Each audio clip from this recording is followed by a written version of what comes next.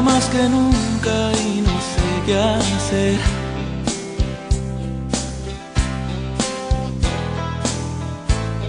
Despierto y te recuerdo al amanecer.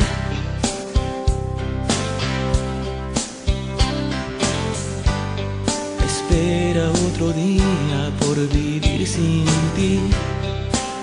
El espejo no miente, te veo tan diferente. Me haces falta tú.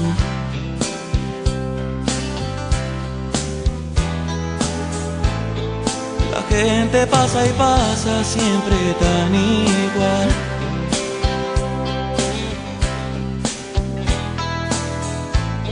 El ritmo de la vida me parece mal.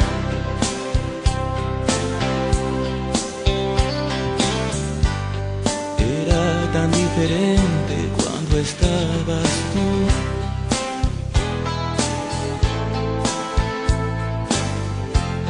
Sí que era diferente cuando estabas tú.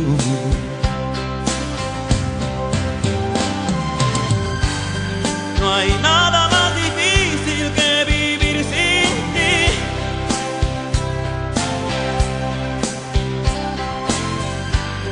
Sufriendo en la espera de verte llegar.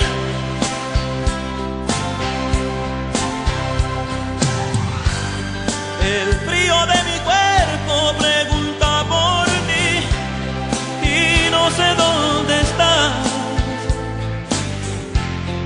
Si no te hubieras ido sería tan feliz.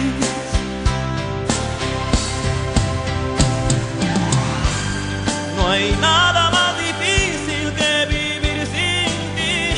Hello everyone and welcome to Ornate Stairwell, the movie podcast. I'm Autumn and I'm joined as always by Neve. Hi, I'm Neve. Or as some might say, Neoff. Neoff. Still, so the thing is, you were like, oh, you should watch the Chris Remo crossword if you haven't yet. And I was like, oh, did he say my name really bad? And then I watched it, and I'm just so used to the things that Americans will do to my name that I was like, you know what? He didn't say, Nima or Niam. So, I'll give it to you, Chris Remo. It's still not right, but... I was mostly just amused by it.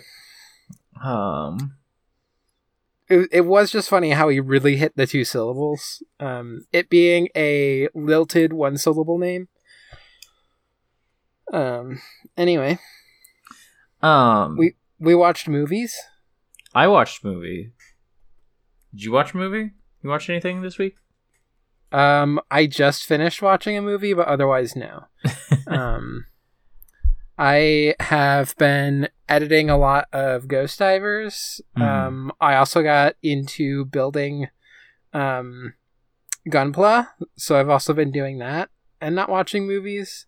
I did watch the first 3 episodes, I think. I half watched them with Emily, of The Only Murderers in the Building, a TV show about people trying to start a true crime podcast.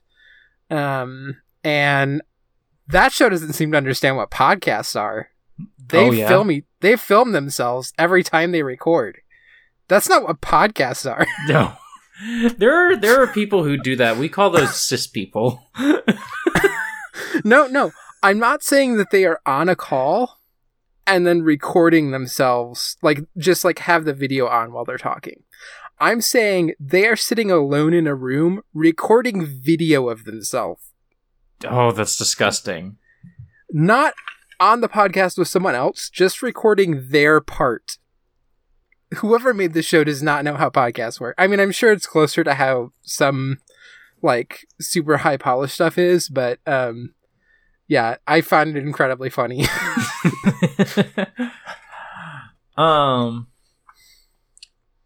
I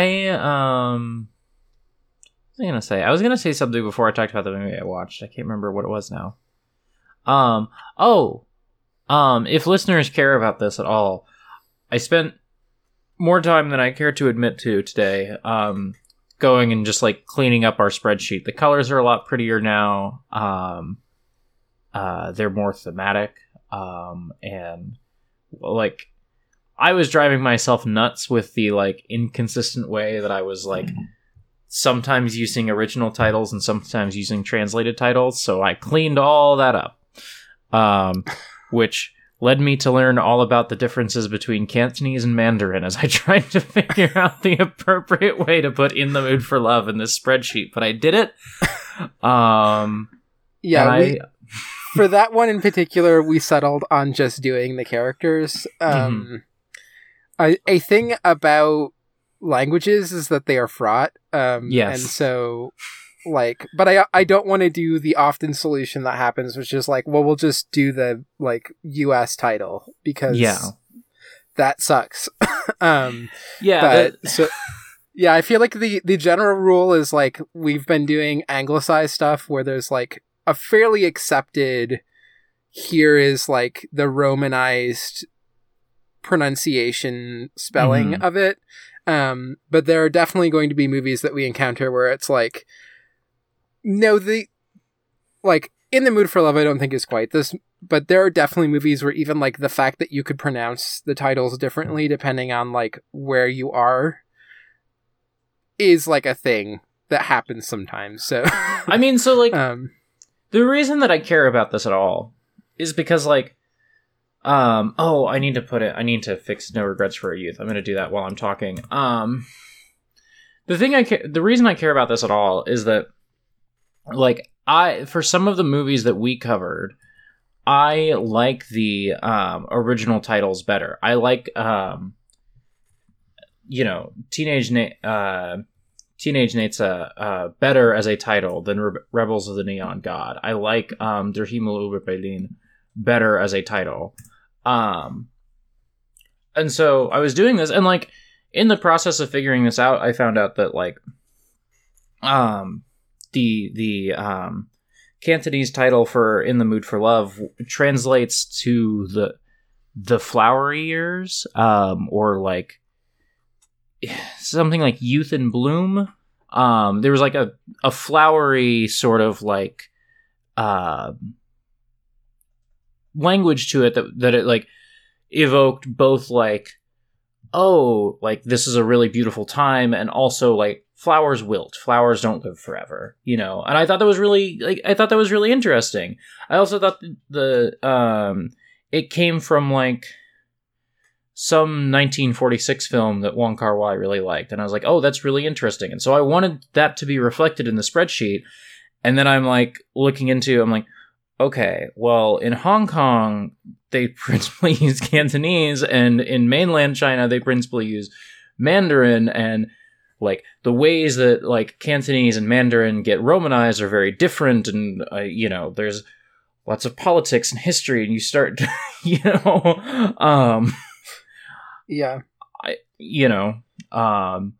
decided to just put the characters in there rather than Romanize it, whereas like with a Mandarin title like Rebels of the Neon God, we're just going to put the Romanized stuff, or like Hepburn is just like a very, very like acceptable, like not fraught way of like Romanizing the Japanese language, and so we're just putting the Hepburn in there. Yeah.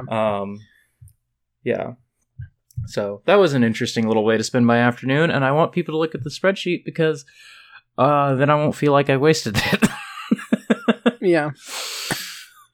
It is also just a useful spreadsheet. Again, you can go there, see what have we talked about. Like, if you're trying to remember when did we like go weigh in on the Akira Volume 1, which was not when we talked about the movie. No, like because I was gonna check that. I was gonna read the whole manga to talk about the movie. I didn't do that. Yeah, I also didn't do that. I was also going to do that and didn't do that. We're very busy people, despite the fact that we had ample time. We didn't have ample time. That's why we weren't recording anyway. But also, you can look ahead and see what we're doing coming up, which is probably nice if you want to like actually watch along and write in. Yeah. Anyway, the movie I watched, which I watched this afternoon after I got home from doing some errands. I watched the Texas Chainsaw Massacre because I was like, I want to watch something that's horror. I feel like feel weird about my like experience with the horror genre because I feel like I don't know much because I have often in my life hung out with people who know a lot about horror movies. Yeah. Like at all different periods of my life. Like that's true now. That was true 10 years ago. And I didn't know any of the people I know now. So I've often been around people who are really into horror movies. And I often feel bad because I'm like, I don't know as much as people do. And then I like look at like I was going through Letterboxd and I was looking at like the 100 most popular horror movies on Letterboxd. And I'd seen like a lot of them, like most of them, not some of the recent stuff, but like anything from like before 2010, I'd probably seen it. But there's still a lot of stuff I haven't seen. And so I was like, I need to go, like, there's some fucking classics I have not seen. Like I have not seen a lot of the classics of the slasher genre generally. Like that's just not something I know a ton about. So anyway, I put on, Texas Chainsaw Massacre. That movie's fucking incredible. This movie's fucking amazing. Y'all heard about Texas Chainsaw Massacre? It's good. I feel like it's been a long time since I've seen it. Also, there's just multiple versions, and in my head, some of them I think are commingled at this point. Yeah, I also, like, I know a lot of people get really into, like, watching all the sequels for, like, long-running horror franchises. I haven't ever done that other than, I guess, the Evil Dead movies, but that's, like, not the same thing, because it's just, like, 3 movies, you know? Yeah. That all have, like, the same guy at the helm, and so it's, like, pretty different from, like, the way that, like, you know, Jason Voorhees just goes forever and ever. But, yeah, the first movie, it's, like, just under 90 minutes, and, like, it's kind of everything you want from a horror movie. It's, like, you know, 30, 45-ish minutes of, like, build up, and not even, like, a lot of my favorite horror movies, I think Halloween does this really well. I think Alien does this really well. It's not even build up. It's just like, we're just having a normal day. Like Texas Chainsaw Massacre starts with like, we're just going to drive over to this like spooky house that like my dad owns. And we're just going to like hang out in the spooky house. That's all. Yeah. Not that. It's not like build up. It's not like you know that someone's going to get Texas Chainsaw massacred, but you don't like, there's not tension in the early parts of the movie. And then they like go to the spooky house next door and like a guy in a leather face mask like kills someone immediately. I cheered when the first kill in this movie happens. I was like, fuck yeah, the movie's here now. And it's just like a ratcheting up of like violence and, you know, it's just everything you want from like this type of horror movie. I really like when they pull off like the movies that start quiet and then, you know, I think this movie's like very sudden introduction of like intense violence is like really fascinating and good. And yeah, it's like an hour and 25 minutes. So, you know, great movie to just like get home from running errands at 3 p.m. and be like, I want to watch a movie. I'm just going to put this on. While you were describing the Texas Chainsaw Massacre, I realized that while I have seen the Texas Chainsaw Massacre, one of the things that is fused with in my head is The Hills Have Eyes. Okay. I see how you get there. Yeah. That is that Wes Craven, is that right? Yes. Okay. Although, yeah. It's a 70s movie from like another one of these like hugely acclaimed like horror directors of the 70s and 80s. I see how you get there for sure. Yeah. And there's just like a certain like, oh, you're going into a like creepy space that's not your own. It's just, yeah. It's still a very different vibe. For some reason, like the house was something that was like in the desert that they went to. Yeah. I watched a lot of horror movies in like rapid succession in high school, so. The thing about Texas Chainsaw, I thought that was like kind of refreshing in some ways, was that like Alien is a movie I've seen like a lot of times. I really love Alien. Alien is like a movie that is like about things. It is about like corporations, and it is about like sexual violence. It is like thinking about sexual violence in like horror movies, and it is like also about very weird racial tensions that the like director and like the people making that movie like have a lot of like weird racialized like bad shit that I don't think they're really aware of. There's like a lot of like, you know, just gross racial stuff simmering under the surface of Alien. Alien is a movie about things. Halloween is a movie that's like about things. It's about suburbia. It's about, you know, nuclear families and all this. The Texas Chainsaw Massacre is about 5 teens who go into the wrong fucking house and get fucking Texas Chainsaw massacred. Like, they go into the wrong place and a man with a chainsaw shows up and murders them. Now question, because again, it's been a while since I've watched it. Uh-huh. Do they notably fuck before they get murdered? No. 2 of them are like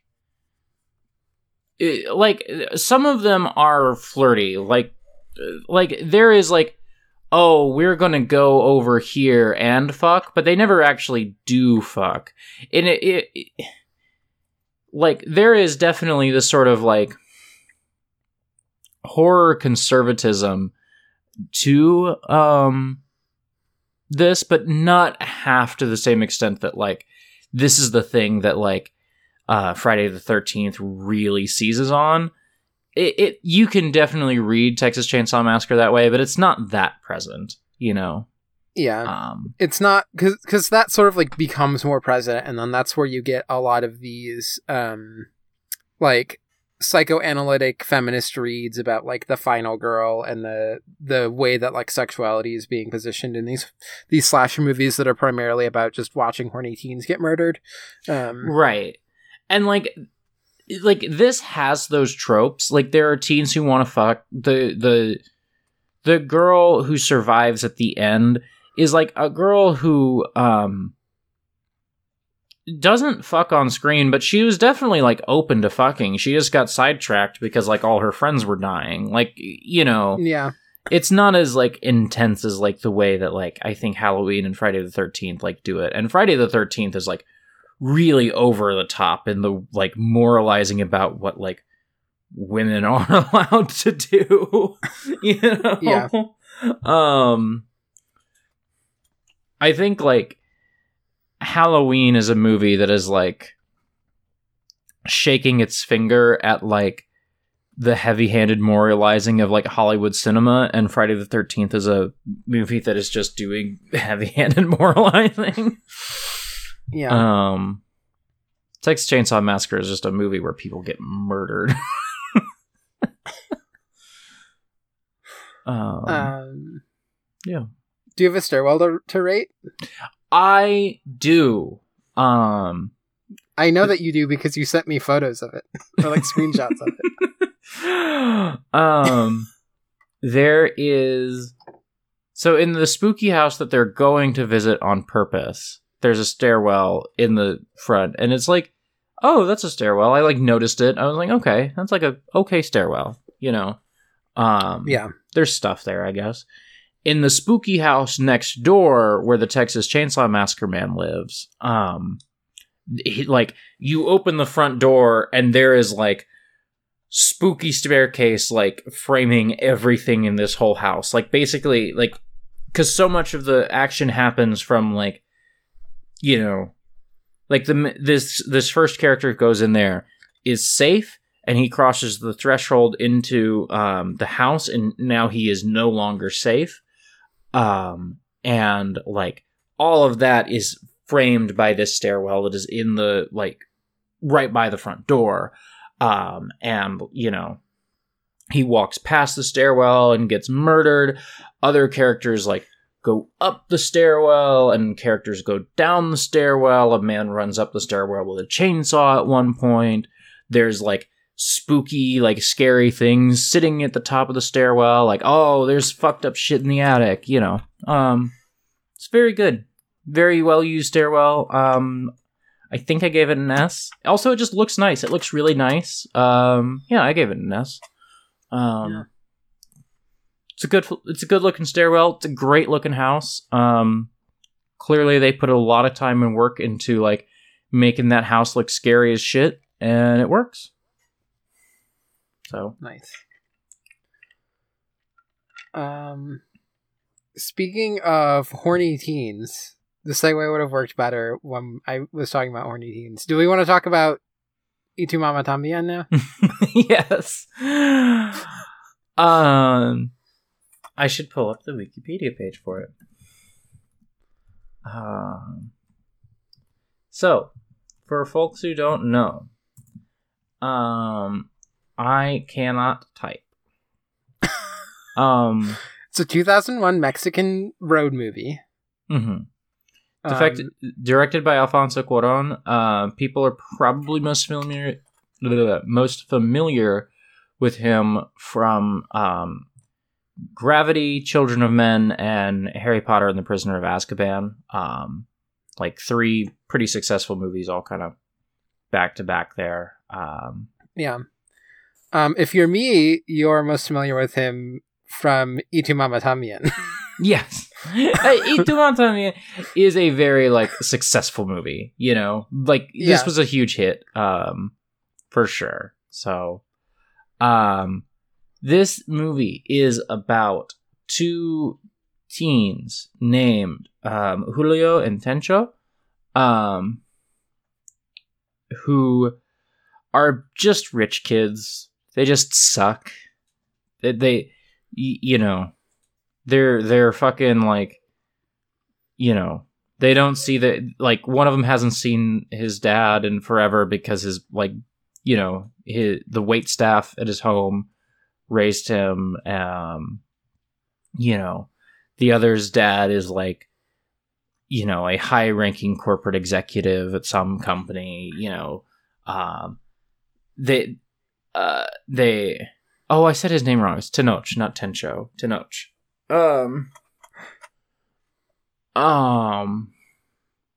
They're just awful rich kids, and they hang out all the time, and they like jerk off together, but like far apart, 5 feet apart, because they're not gay. And there's just like doing drugs every day, hanging out. Their girlfriends are both in Europe, and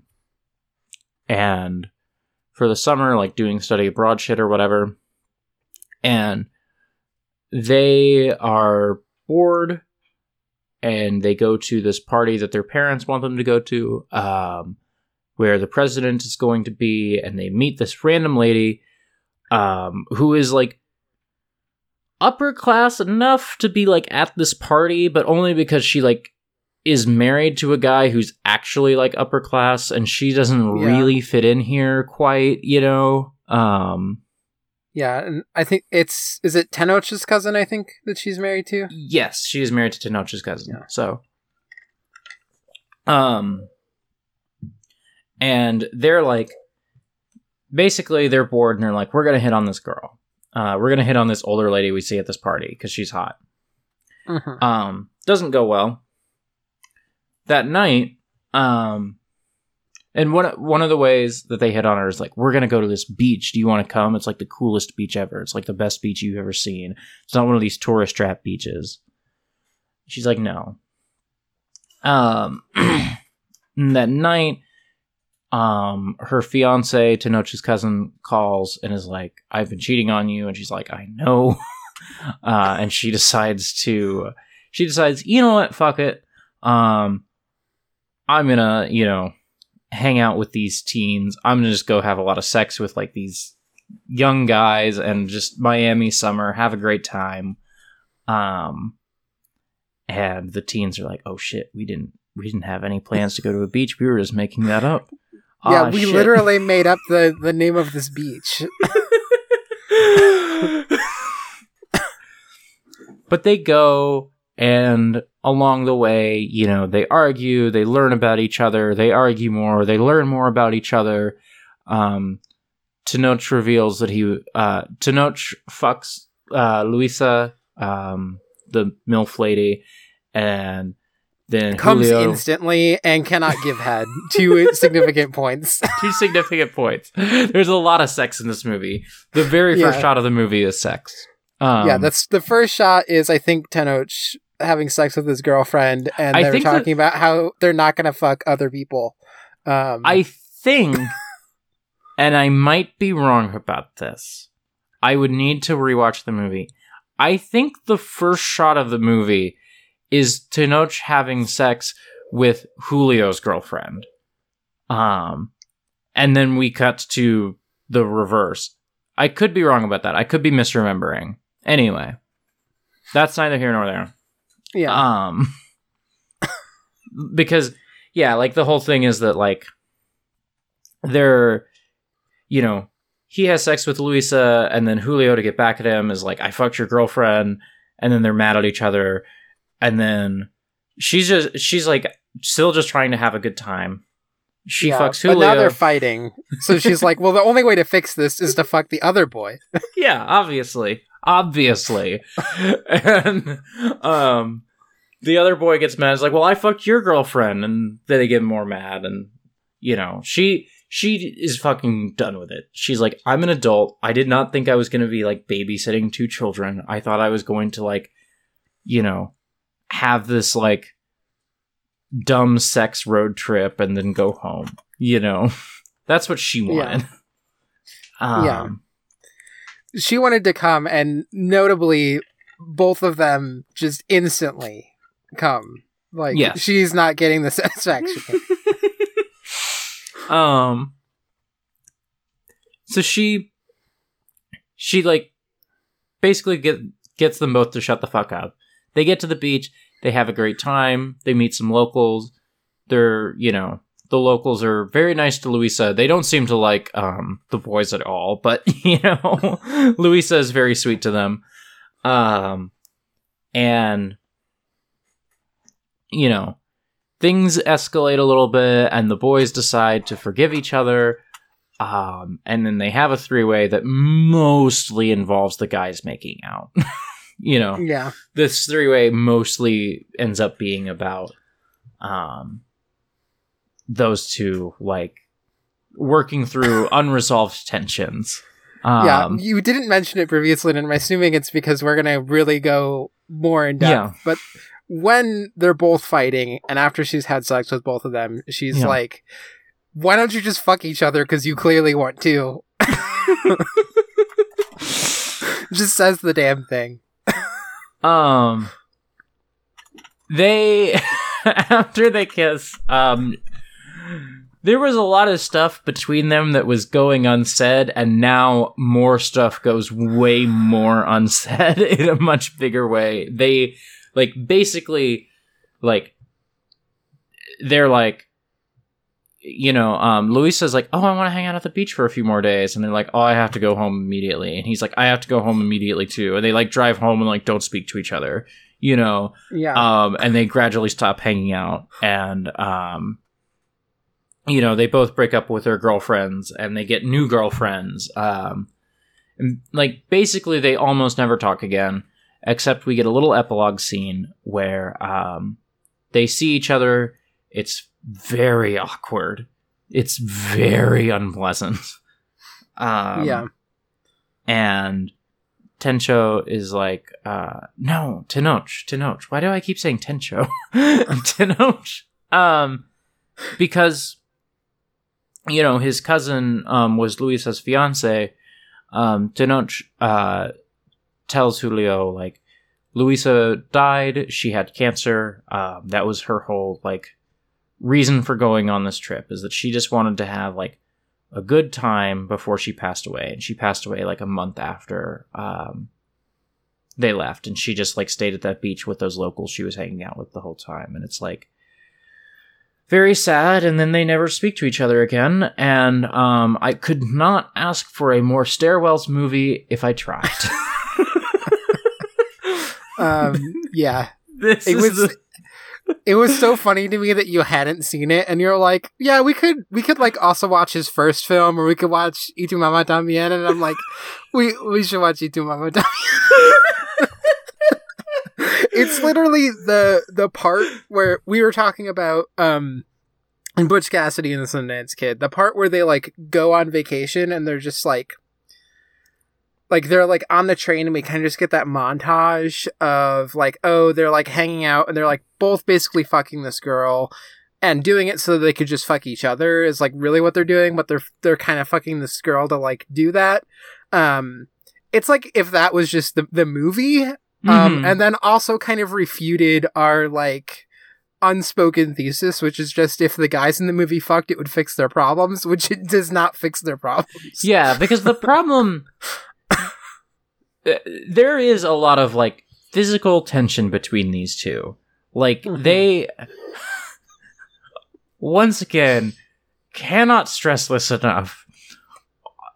In an early scene in the movie, they're laying on diving boards, like, each on different diving boards, 10 feet apart, both jerking off at the same time, and telling each other stuff to jerk off to, like Selma Hayek. Oh, the art teacher, you know. There's also the scene where they're in the shower, I think, like, after they've been in the pool or something. I think it's after they swim in the pool and they compete against each other. And then they're in the shower, and then, like, one of them gets out, and the other one's, like, talking about the other one's dick, and then he's like, I forget what he says, it's like about sucking dicks or something, and they're like, he's like, yours is like small and ugly, and he's like, well, you know, why don't you blow it then or something, you know? Yeah. And then he's like, no, you know, faggot, blah blah blah. Fag. Yeah. And let me try and whip you with the towel, fag. And they're talking, you know, oh, we used to be friends with this guy named Daniel, but he totally ended up being a fag. And, like, in the epilogue scene, they're like, yeah, Daniel, he's pretty happy, you know, he just has a boyfriend and is, like, doing well. Meanwhile, these two are, like, fucking miserable. Because the problem is that there is a lot of physical tension between them. They do just need to fuck. Fucking does not just solve the problem where, like, men are incapable of, like, expressing their feelings towards each other and would rather like lose the most precious and beautiful friendship in their life than ever speak. Yes. Yeah. It's just incredible how much that's what this movie is.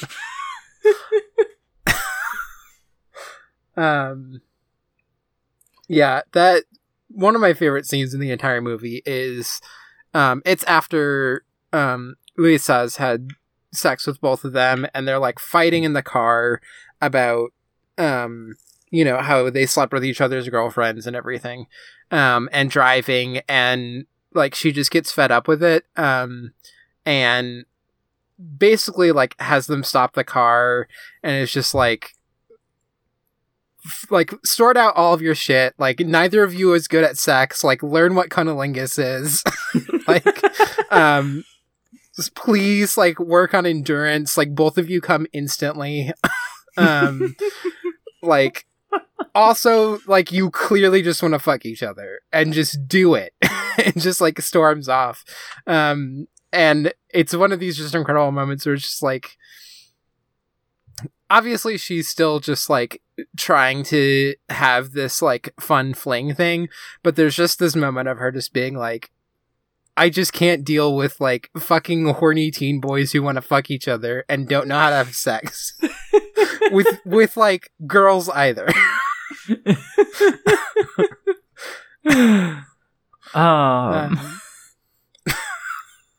it's also just, it's fucking great because, like, they're having sex all the time. Like, they're fucking their girlfriends, they're fucking each other's girlfriends, they have a lot of sex. The problem is that they're, like, too self-absorbed rich kids to, like, ever think about anything other than, like, coming as quickly as possible. Yeah. There's, like, a way that I think you could maybe read this movie as them being, like, gay men who, like, are having sex with women as a sort of, like, perfunctory thing. I think you could read the movie that way. I think the way that I read this movie is that they are attracted to women. They're just very bad at having sex with women. Just exceptionally bad at it.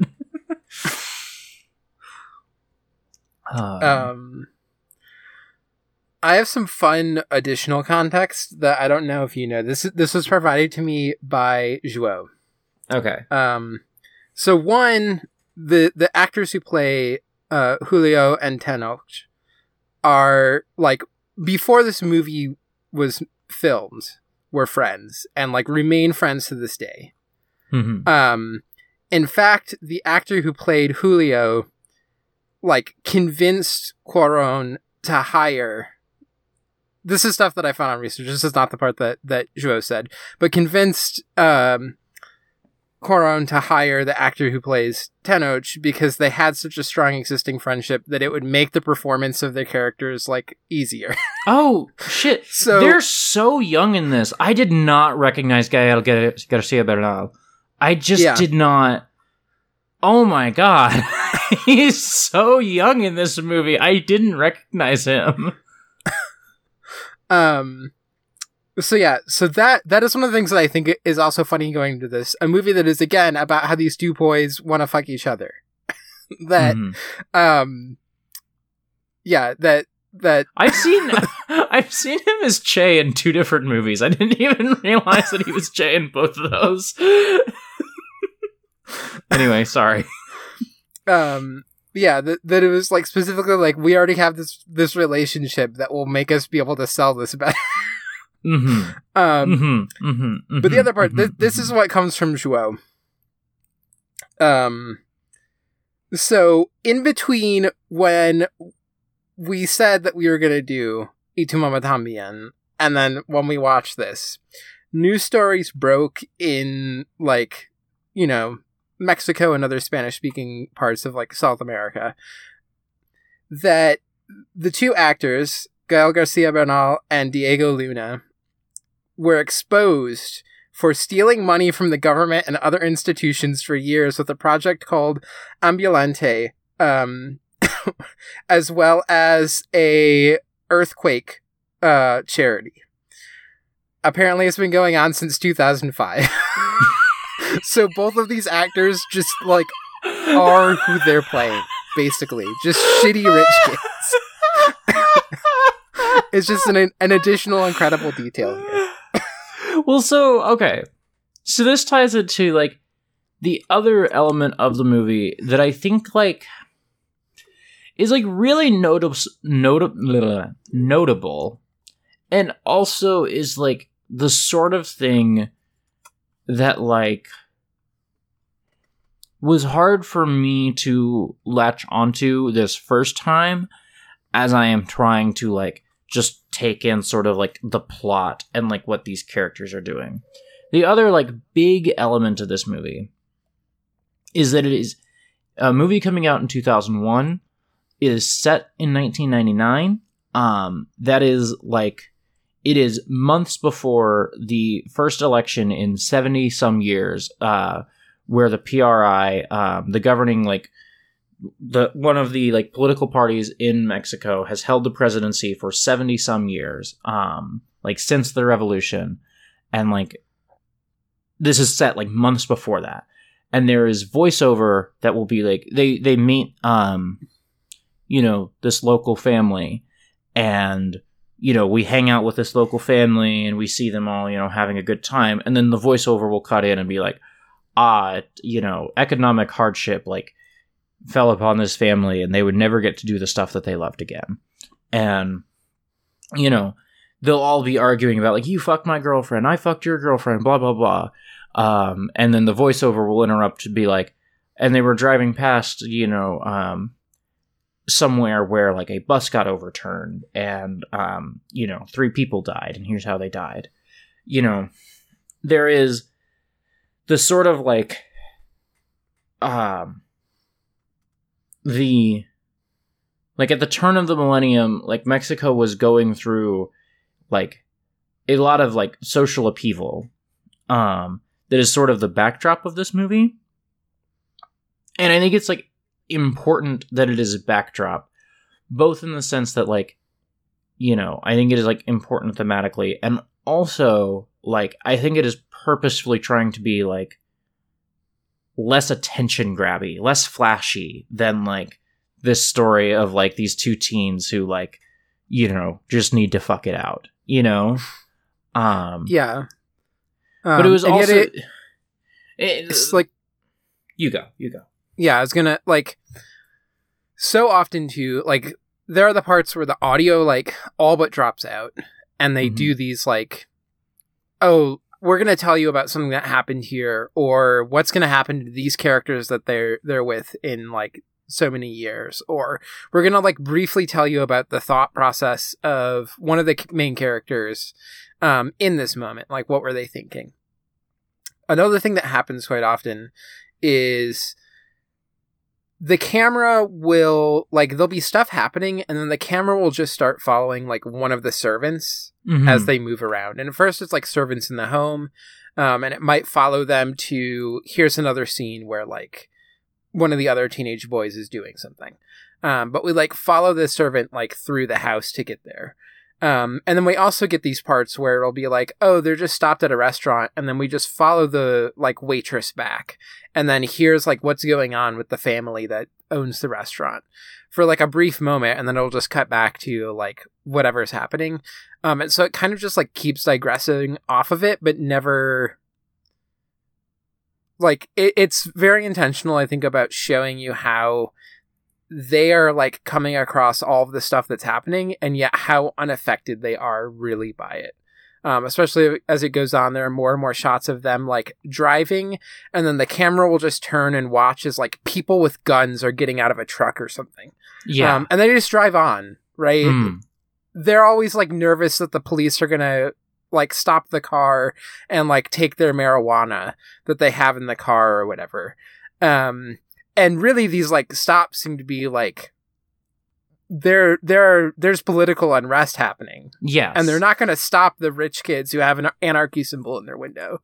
Yeah, the cops look at them, and the cops can see, like, the cops see them, and they see, like, oh, there's some rich kids.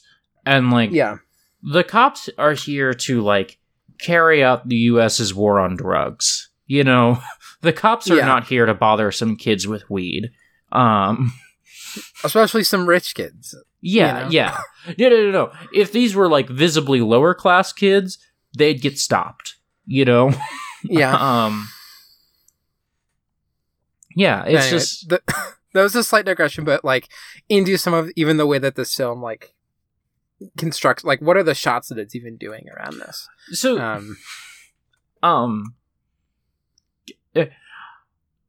can I... One of my favorite podcasts, Just King Things, does, bonus episodes where they talk about movies, and I've been listening to it, and I feel very jealous. I feel like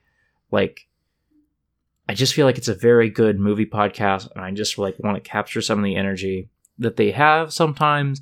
And today on an episode I was listening to, Cameron was, like, reading, like, oh, here's a bunch of other movies that this person has edited in addition to the movie we're covering. And it was just very funny to me because Hollywood careers are funny sometimes. Can I read to you like a little bit about Emmanuel Lubezki's career? Because I feel like the way that he shoots this movie is, like, important, and I, like, want to talk about it, but also I just find his career very funny. Yes. So he gets to start with Cuarón doing this movie and Solo con tu pareja before it. He does like Water for Chocolate, which is another like hugely acclaimed Mexican movie of the 1990s. Does like starts getting into Hollywood stuff in the 90s. He does Reality Bites apparently. He does The Birdcage, which is like a better movie than I think people know. Kind of a stairwells movie. Kind of a stairwells movie, a little bit. He does this movie. He does Ali, the Michael Mann like biopic of. I'm just gonna read you. Okay, 2001. He does this movie. He also does Ali, which is like a movie that like I think got nominated for some like Oscars. Doesn't work on anything in 2002. 2003, The Cat in the Hat. 2004, Lemony Snicket's A Series of Unfortunate Events. 2006, Children of Men. Wait. 2004, Lemony Snicket's A Series of Unfortunate Events and the Assassination of Richard Nixon. 2006, Children of Men. 2011, The Tree of Life. 2013, his first Oscar for Gravity. 2014, his second Oscar for Birdman. I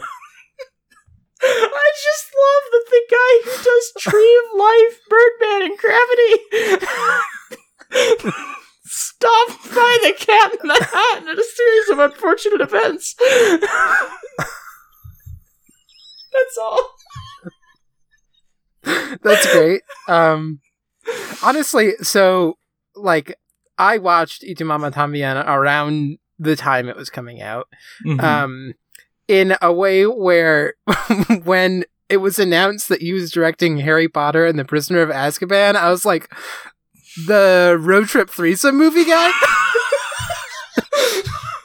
This is also because Gravity comes out when I am like at my peak of like I'm like a film person. I really liked Gravity. And I think I had seen Children of Men. I had seen Prisoner of Azkaban, but I was not aware of like Cuarón as a director. So the very first time that you go and look at Cuarón's the very first time you go and look at his Wikipedia page and you're like, there's the threesome movie and then there's Harry Potter right after it. It's such a great career. A really funny. At some point, we might watch something from Baltasar Kormákur, who is an Icelandic director. Let me just like pull this up, and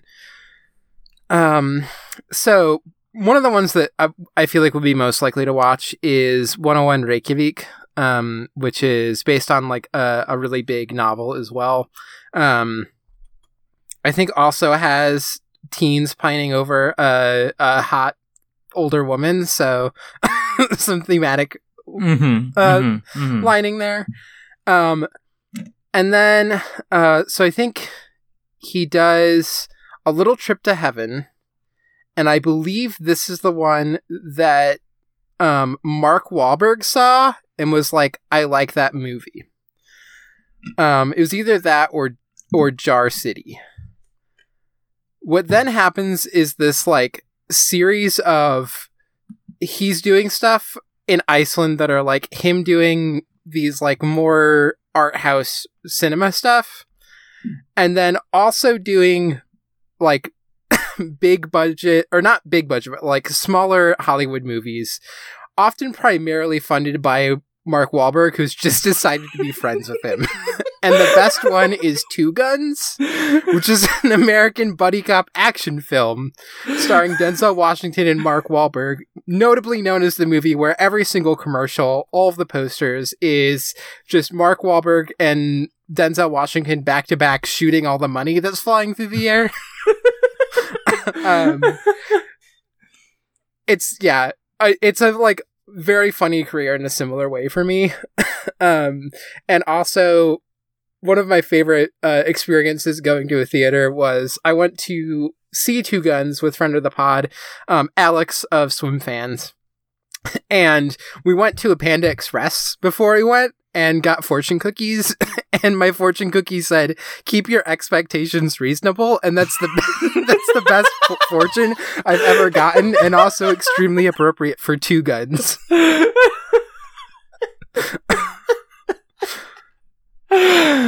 Anyway, I also did Everest, that movie about that guy climbing Everest or whatever. Huh.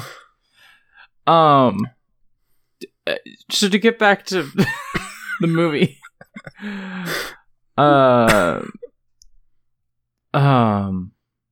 sorry, I'm just very tickled by this. So like, I really love how they shoot this movie. I think it's, it's maybe like passe to like be a big Lubetzky fan in 2021 when he is just coming off like three consecutive Oscars for best cinematography. 2013, 2014, 2015. It is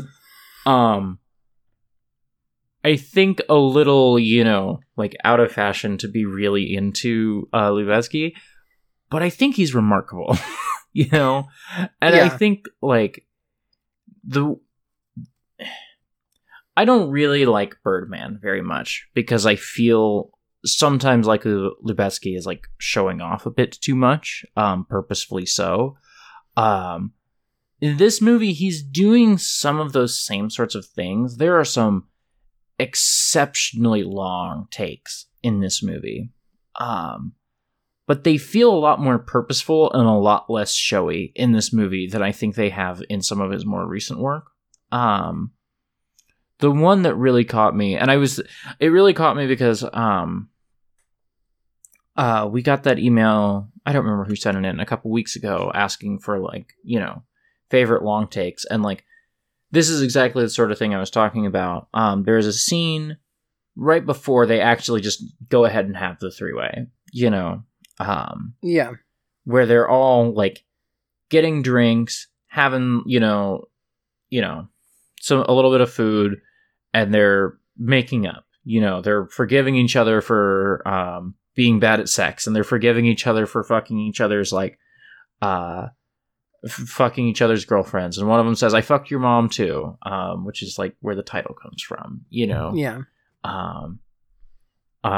and like this whole like this minutes long like sequence of them just like kind of getting mad at each other, but like we're just having some drinks and it's fine now, like is one long sequence, and then at some point Louisa stands up and like goes over to like put something on the jukebox, and she like turns to the camera and dances, and all of that from like them minutes and minutes of them just talking to like her going to put on the jukebox to her dancing is like a one really long take, and it was like fucking remarkable because it's like what I was talking about, like that I love that I just like, it's just about letting actors like do the thing and like not have to like we don't have to shoot 100 takes because we need to get coverage, and we don't have to like redo everything constantly because it's shot reverse shot, and so we have to act out the scene so many times. They just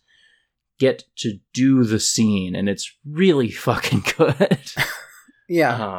And it like also just again like you get them kind of moving around within the frame.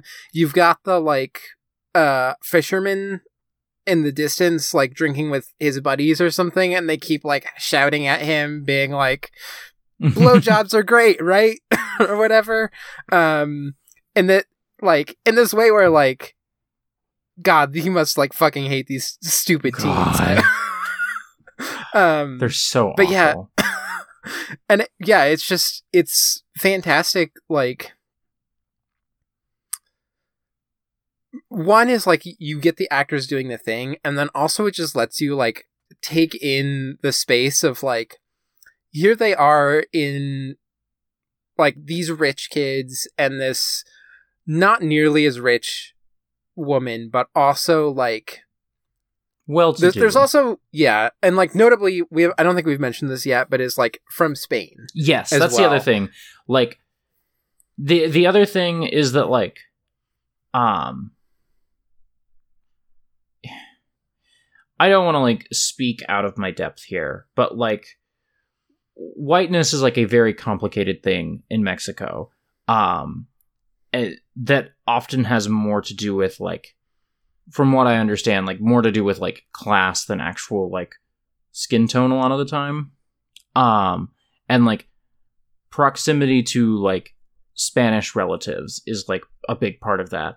And the way that like they're able to tell the story of like, here are all these rich kids, and then like, you know, putting in like less well-to-do people in the frame and like not making them the center of the frame, not like, you know, let's whip the camera around and like focus on, you know, these less well-to-do people and like, you know, their skin tones being different, and that like, you know, being the cause of, you know, their social standing versus these kids. You know, it's much more subtle than that, but it's really fucking good.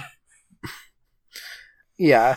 Like one thing that even stood out to me, in that scene in particular, I think is when it happens, where she talks about like, oh, it's so great. You like live in this beautiful country. And throughout so much of the film, it has been their ability to just pass with ease through like all these other lives that are happening and all these other lives that are like grappling with I think like more completely like life-changing, like, you know, going to lose like my way of life. Or again, like we see people getting out of a truck with guns and things. A lot of these police stops clearly are not just like, oh, you know, looking for some unruly teens. Like they're like, there are things that are happening in the background that they can kind of pass through. And she, even as like not being quite as rich as these teens and not quite as much of an asshole, is still coming at it, I think. And the film like,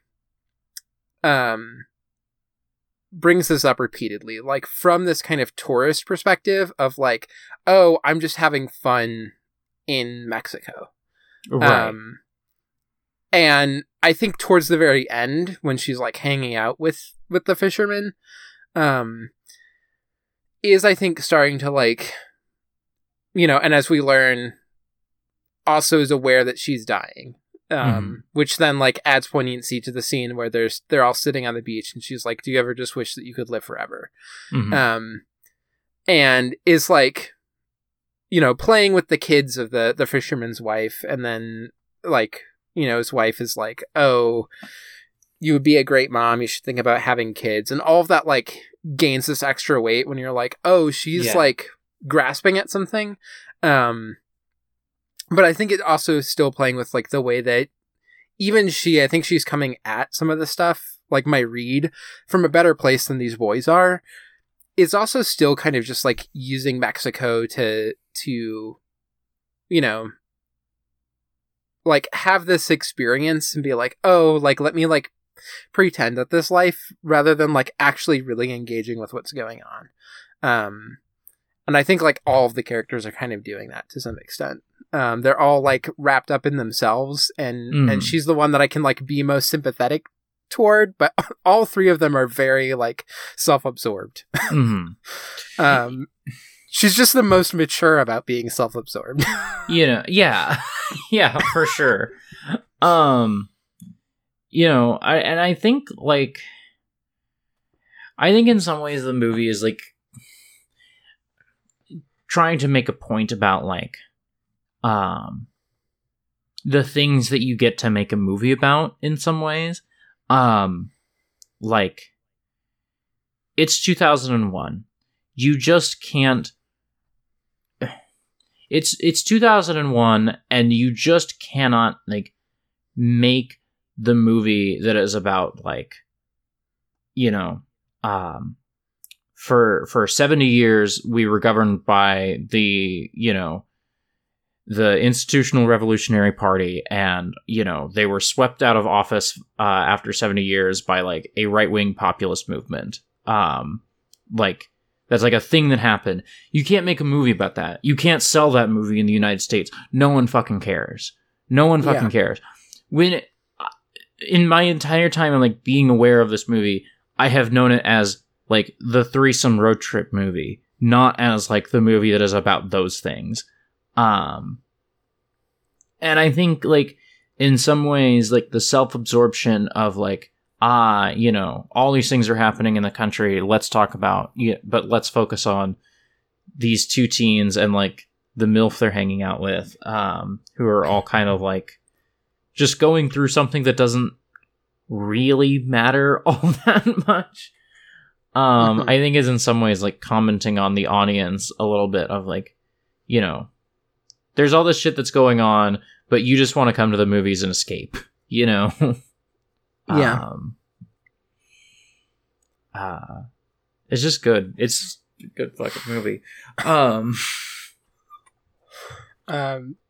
other thing is, like, just at the time, it felt less even, like, now it feels even more pronounced watching this because of how this is like the specific way that they are that guy also feels at one point like these guys still exist, I'm sure.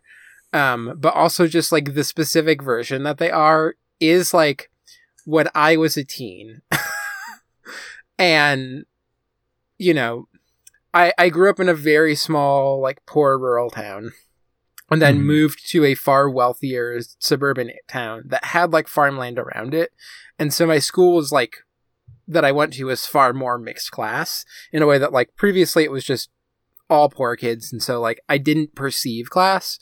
And there were definitely just incredibly rich kids at my school who were these guys, who like really played at a sense of like poverty or of like, oh, like my car's all beat up or whatever. Right. And it's like, and it's like, no, you're like fucking rich. And you're like, this specific type of person, I think is like, one, I feel like it is probably, there are things of it that are probably specific to like Mexico at the time.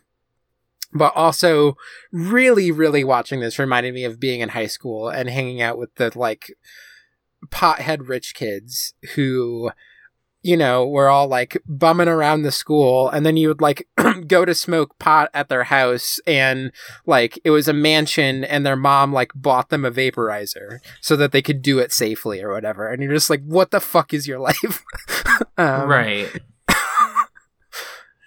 And it just extremely that vibe from these kids. I would fucking hate these kids if I met them in person so much.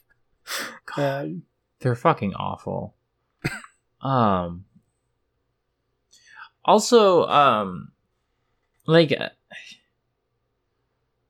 I guess, like, I have another, like, broader point about the movie that, like, I was really surprised at how well they did the twist at the end where it turns out Luisa had cancer.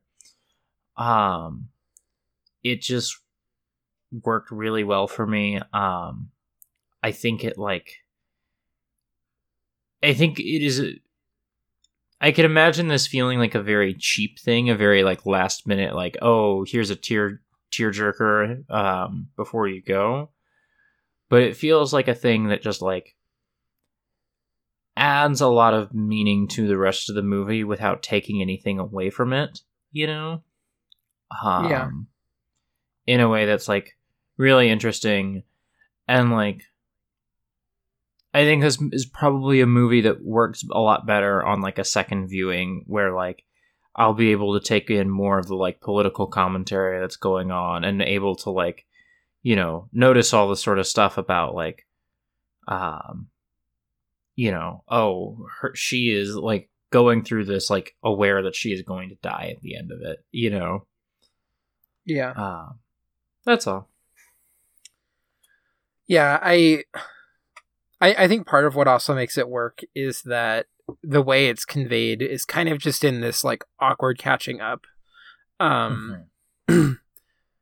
We don't really get much else.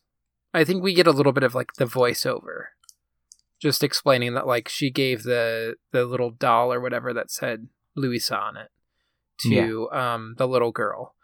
But for the most part, it is this really awkward catching up where they can't talk about the like feelings that they have for each other, and then them just being like, oh, she died. Also, the like guy who he said is a total queen or whatever. Oh yeah, like family like disowned him. Oh, that sucks. Well, no, like he actually seems pretty happy. He's got a boyfriend. They're living together. Right. And it's like, it's all in that milieu of just like that conversation that I think also helps keep it from like getting too saccharine. Right. And like, because the scene is like,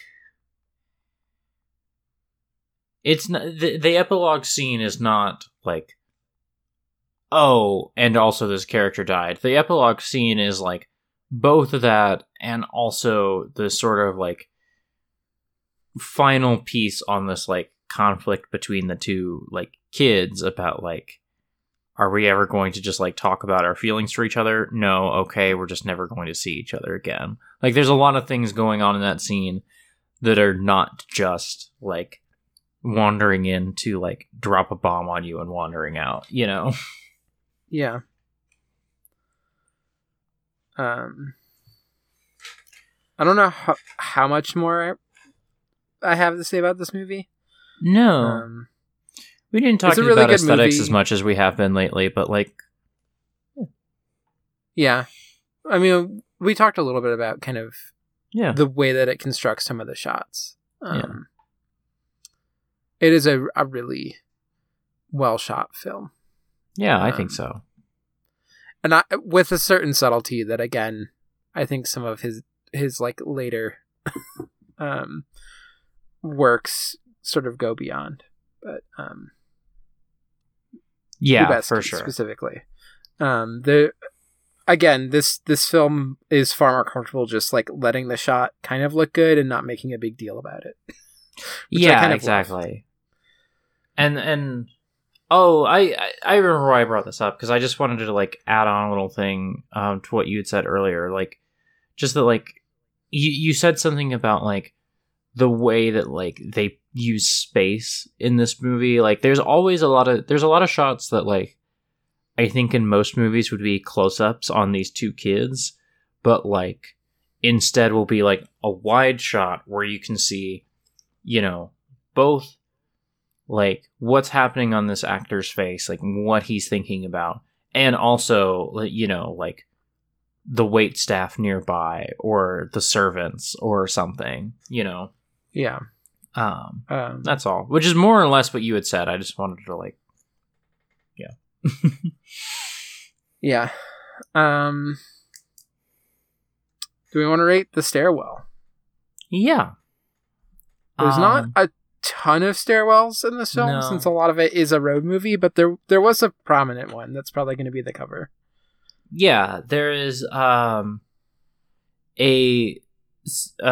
moment of the woman who raised Tenoch. I had to remind myself what was the right thing and what was the wrong thing that I'd been saying. The servant who basically raised Tenoch, who he called mom for like until he was like 5, I think they say. Like she's coming up the stairs, and then like, I made you your favorite, turkey sandwich or whatever. doing like motherly shit while he's just kind of ignoring her to like smoke weed and listen to really bad turn of the century rap music. So bad. It's just a guy. The hook is just a guy says tiburon. Tiburon. It's made me laugh a lot. Just a guy saying shark. I don't know why it really got me, but yeah, that's the stairwell scene, is like her like walking up to his bedroom to like serve him. And that's motherhood to him, is like a woman who serves him, who is paid to serve him. Yeah. It is also kind of, it's one of the more extended ones, but it is also kind of one of these scenes that we're talking about where it will like follow a servant, or like, you know, a person who's just working in the space where they are or whatever. It's one of the ones that is slightly more prominent, in part because of like this being, you know, who we called mom as a kid. But yeah, I don't know if you have immediate impressions on the quality of the stairwell. I want to lean toward like a B, but I could go like B plus, B minus, like C plus, somewhere in that range. I don't know. Yeah, it's I probably a good looking, go above a B plus. Yeah, it's a good looking stairwell, and like the shot is about the things that the movie is about. It reinforces that like theme, but like the stairs themselves don't really play into that. So yeah. I feel like I could just do a B. Okay, I'll just give it a straight B. Oh, I replaced the movie title with a B. Oh, Christ. What did I do?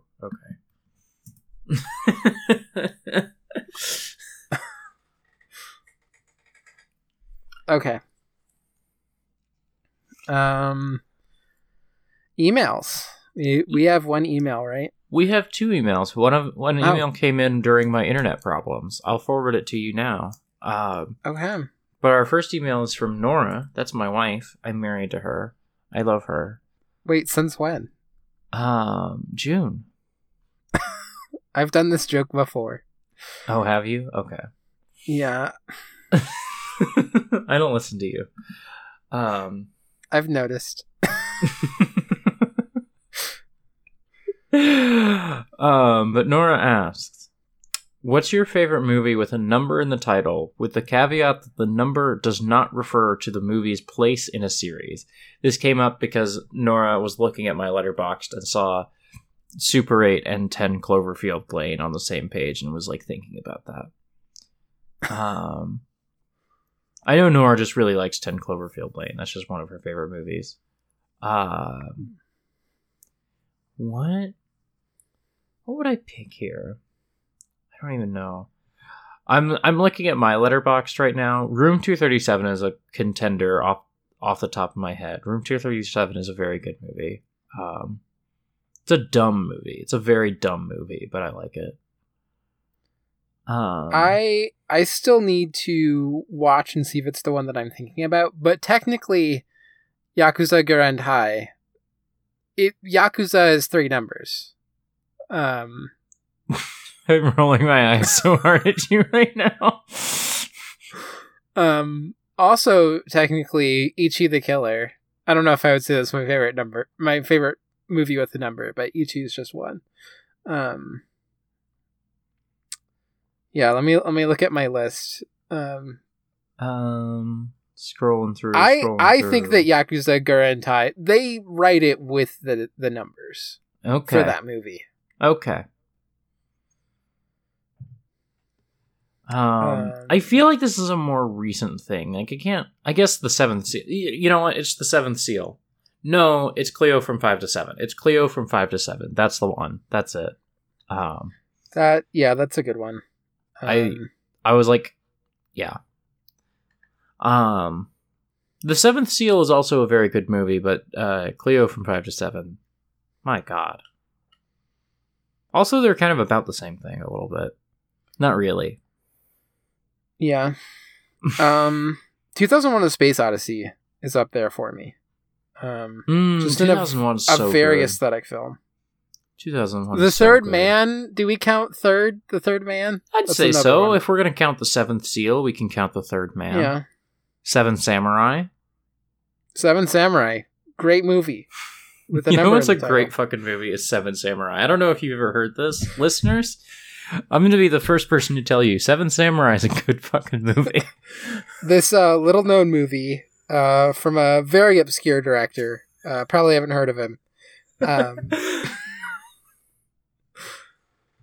Yeah, I feel confident with that. With that's a good assortment. Yeah. I would watch any of those movies tonight. I would Do you not wanna watch Seven Samurai. Do you want to watch Seven Samurai tonight? I would not watch Seven Samurai tonight. Why don't you want to watch Seven Samurai with me tonight? It's It's only 12:30.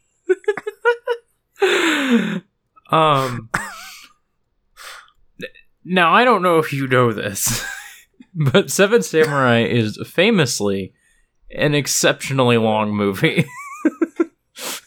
It is over 3 hours. I don't know. I tweeted a photo of my VHS copy of Brilliant Alexander Plots. 207 minutes. That's jump change. Crystal my asks. 8 VHS copy.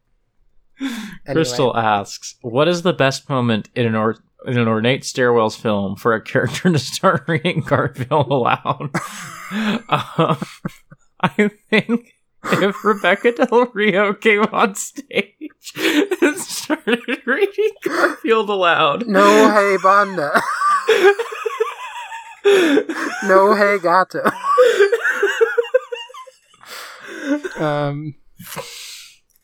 Yeah.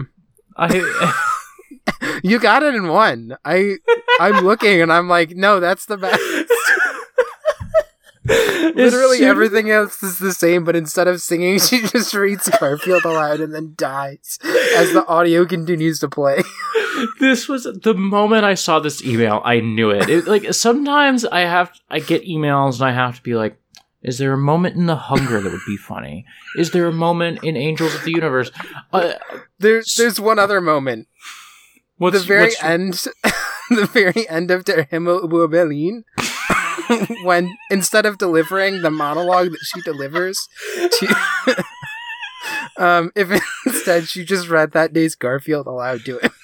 I just saw that too, but I was thinking of a different direction with it, where I was thinking about because so much of that movie is like them like, you know, they'll walk past someone and hear their thoughts, and if someone is just thinking and their thoughts are just reading Garfield aloud in German, and then you just get like Bruno Ganz just staring very contemplatively at this person who is thinking very contemplatively about Garfield. I think that would be good. But I think you had the better one. Is light blue. And the wall behind is sort of a high saturation, like hot pink color. How do we feel? This is gonna be my last suggestion, but I still think the Rebecca Del Rio one is like good. It is. That's the best one. My last suggestion is in Red Peony Gambler 3, instead of her singing a song as she gets ready to murder people, she's like walking toward them and reading Garfield aloud. That would also be fantastic. Yeah. All right. Good question. Thank you, Crystal. Thank you, Crystal. We've already... I'm still just thinking about Rebecca Del Rio. The moment the email arrived, like, I did not have to think about, like, which movie would be funniest. Just, like, I didn't have to think about it at all. That idea just came to me from on high. But yeah, we've already picked our movie for next time. We have. Shouts out to Rick for, tracking this movie down for us. It's Hibari no Mori no Ishimatsu. Movie you've talked about a couple times is a like Yakuza movie that is like playing around with a lot of like gender stuff and like actors who are in drag or are known to be in drag and stuff like that. So yeah, it'll be a very fun time. I'm excited. I'm so hyped. I hope that I haven't overhyped it, but it's also just, I feel like you have an idea in your head of like what a Yakuza movie is, and I'm just excited for you to watch this one. Yeah, no, I'm not like, oh, this is gonna be the most, like, I have the most reasonable expectations that like, someone's going to sing a song and then people will die. Yeah. I have the most like middle of the road expectations for like this just being a good one of these like formula movies, Yeah. What I think will be interesting as we go into it is the way that at one it is just literally the formula, and at the same time you're like, wow, they just really did that, huh?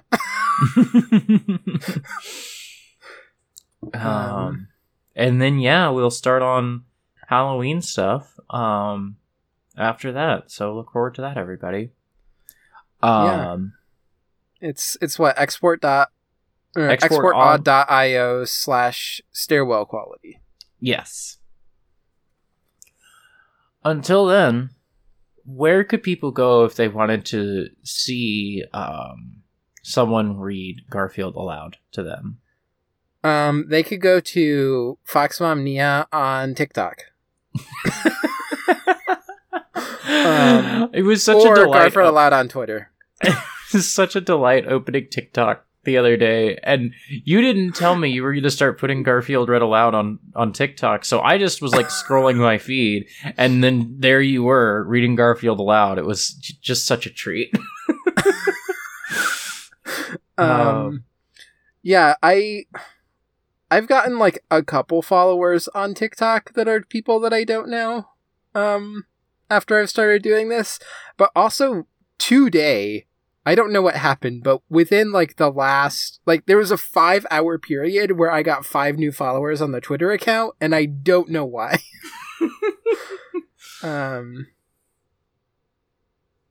Yeah. You can also follow me at FoxMomNia on Twitter. That's my main account. Also, listen to Ghost Divers. exportodd.io/Ghost Divers. It's about anime. Have you heard of anime before? Also, I just want to say, I was really cracking up the one where you're just like eating chips very loudly. I think that was a couple days ago. Yeah, I started eating a chip. Yeah. You start with your face like an inch from the camera as you're shoving a chip in your mouth. It just really fucking got me. I think I'm also drinking a beer during that one. You can find me on Twitter at @autumnal_coffee. You can listen to all the other podcasts by going to exportodd.io.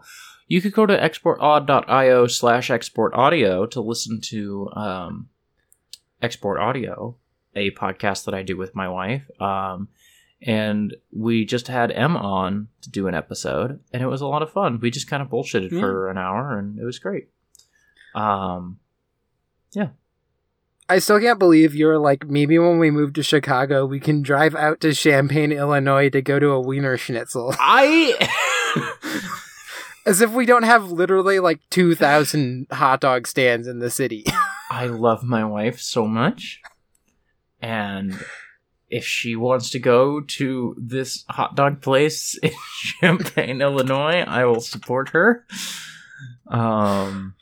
I don't know why she would want to do that, but it's not my place to ask why. It is my place to support her. You don't have to get hot dogs Chicago style in Chicago. You can just get a hot dog in a bun. Yeah. How do you feel about chili dogs? This was like something that we didn't talk about in the export at all. I don't really like chili dogs very much. It's one of those where there are other toppings that I think I would enjoy a lot more. Mm-hmm. Chili as a topping is just a thing that is like... Chili is like such a pungent flavor. Like, it's such a like prominent flavor. Mm-hmm. That like whatever you're putting it on is just like, it's chili now that you're just eating with some sort of delivery vessel in my mind. Right. And so I kind of like it because I like chili, but like, it's, if I want a hot dog, I'm not going to get a chili dog. Yeah. You know? Yeah, that makes sense. I'm going to get a chili dog if I want chili, and I'm at a hot dog stand with my friend who really wants hot dogs. I guess I feel like, yeah, because like I do feel like, you know, a Chicago style, like put fucking everything on it, put the whole fucking house on this hot dog. Like, I feel like that highlights the meat a little more, I think, than, you know, a chili dog, which a chili brings its own meat to the party. There's more meat if you get a chili dog.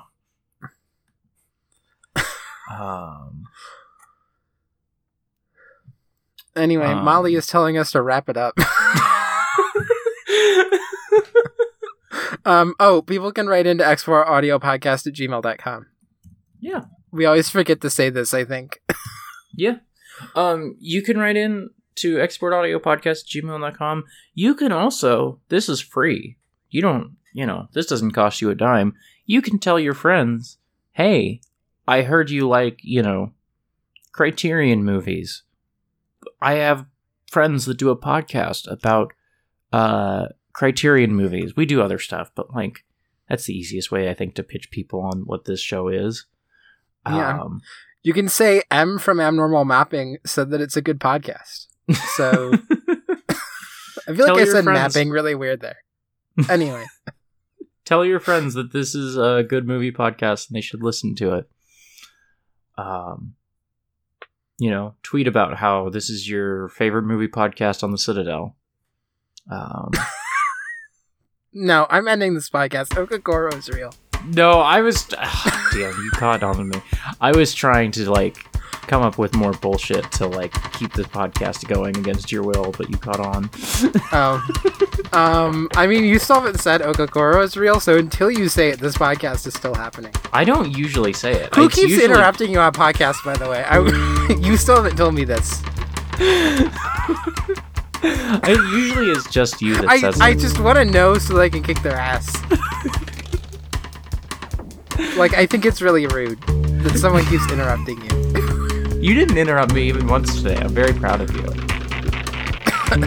I'm pretty sure that's a lie. I don't think you did. I think I interrupted you once or twice. I mean, sometimes we interrupt each other. That's what a conversation is. Sometimes you can, like, see someone's live and just... I think I interrupted you once to just, like, say a thing that you were already saying. But, yeah, it's fine. It happens. This is what podcasts are. Oh. I'm just posting now. I'm just in the Discord posting. This is a picture of a fox yawning. Yeah. In the snow. It's a red fox, which is not fully accurate to me, but it is in the snow. Yeah. So that's accurate. Okakoro is real. Okakoro is real. Now there's going to be 10 more minutes of music. I'm stopping recording. Bye.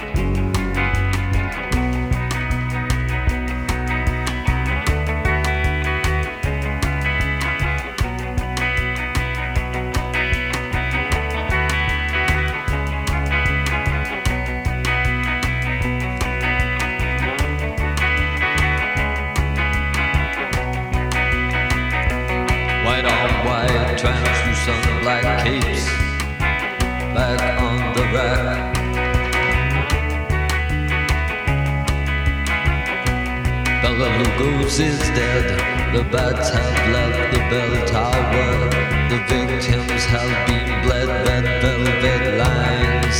The black box. Bela Lugos is dead.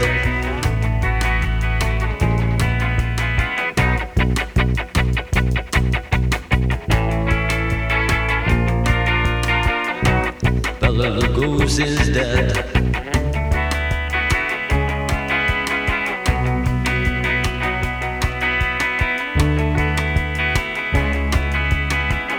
Undead, undead, undead.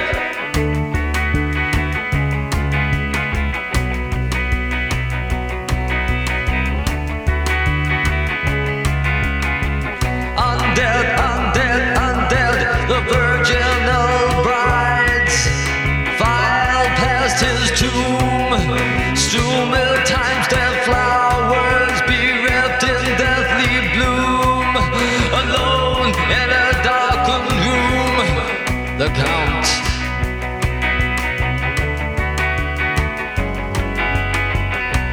Bela Lugos is dead. Bela Lugos is dead. Bela Lugos is dead. Undead, undead, undead. Undead, undead, undead.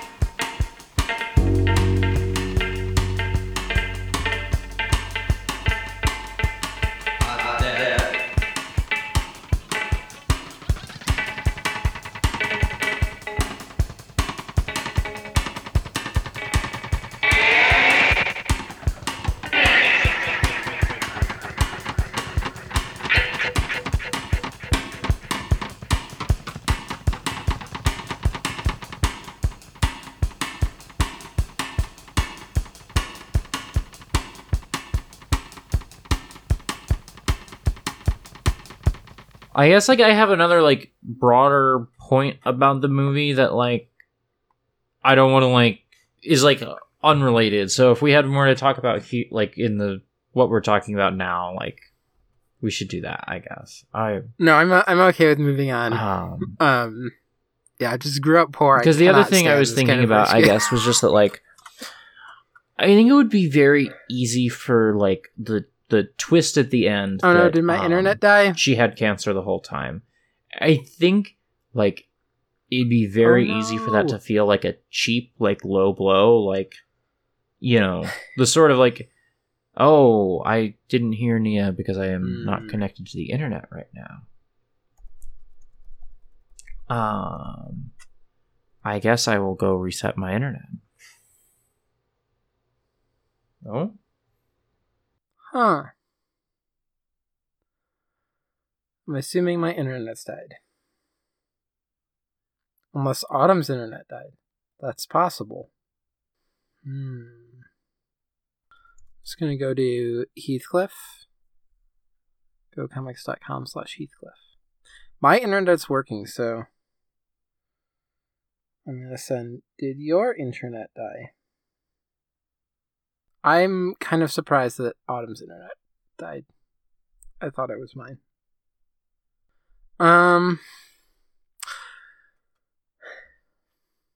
So today,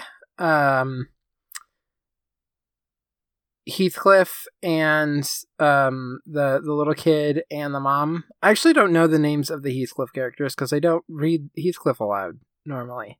I've had to learn the names of all the Garfield characters because I do Garfred aloud. But anyway, the like kid and the mom that Heathcliff live at, they're all at the window. So the kid's wearing like red shirt with black stripes. The mom white with like a pink cardigan. And they're standing in the window. The background is like inside the house is just white. Windows kind of, so the frame at the top and the bottom are sort of a light brown, and then the wall, like there's sort of some paneling, but like the wall of the building is kind of a beige color, and there's like a little bit of like a gray foundation. And then the grass is obviously sort of like a grass green, and then sky blue. It's kind of, there's like sky underneath this giant speech bubble. And there's, I guess it's a chipmunk, based on the sort of text at the bottom. But you know, it's sort of a light brown. It's like maybe slightly richer brown than the windowsill. And then it has like an even paler, like kind of tan beige, like stomach, and then like mouth, and is walking with like a hand out, singing. And there's like again giant speech bubble that has like a huge. It's like the notes that have the joining bar, like the two notes with the joining bar, with the single bar, not like the double bar. And the text at the bottom says, "It's that baritone chipmunk." So that's today's Heathcliff. Autumn's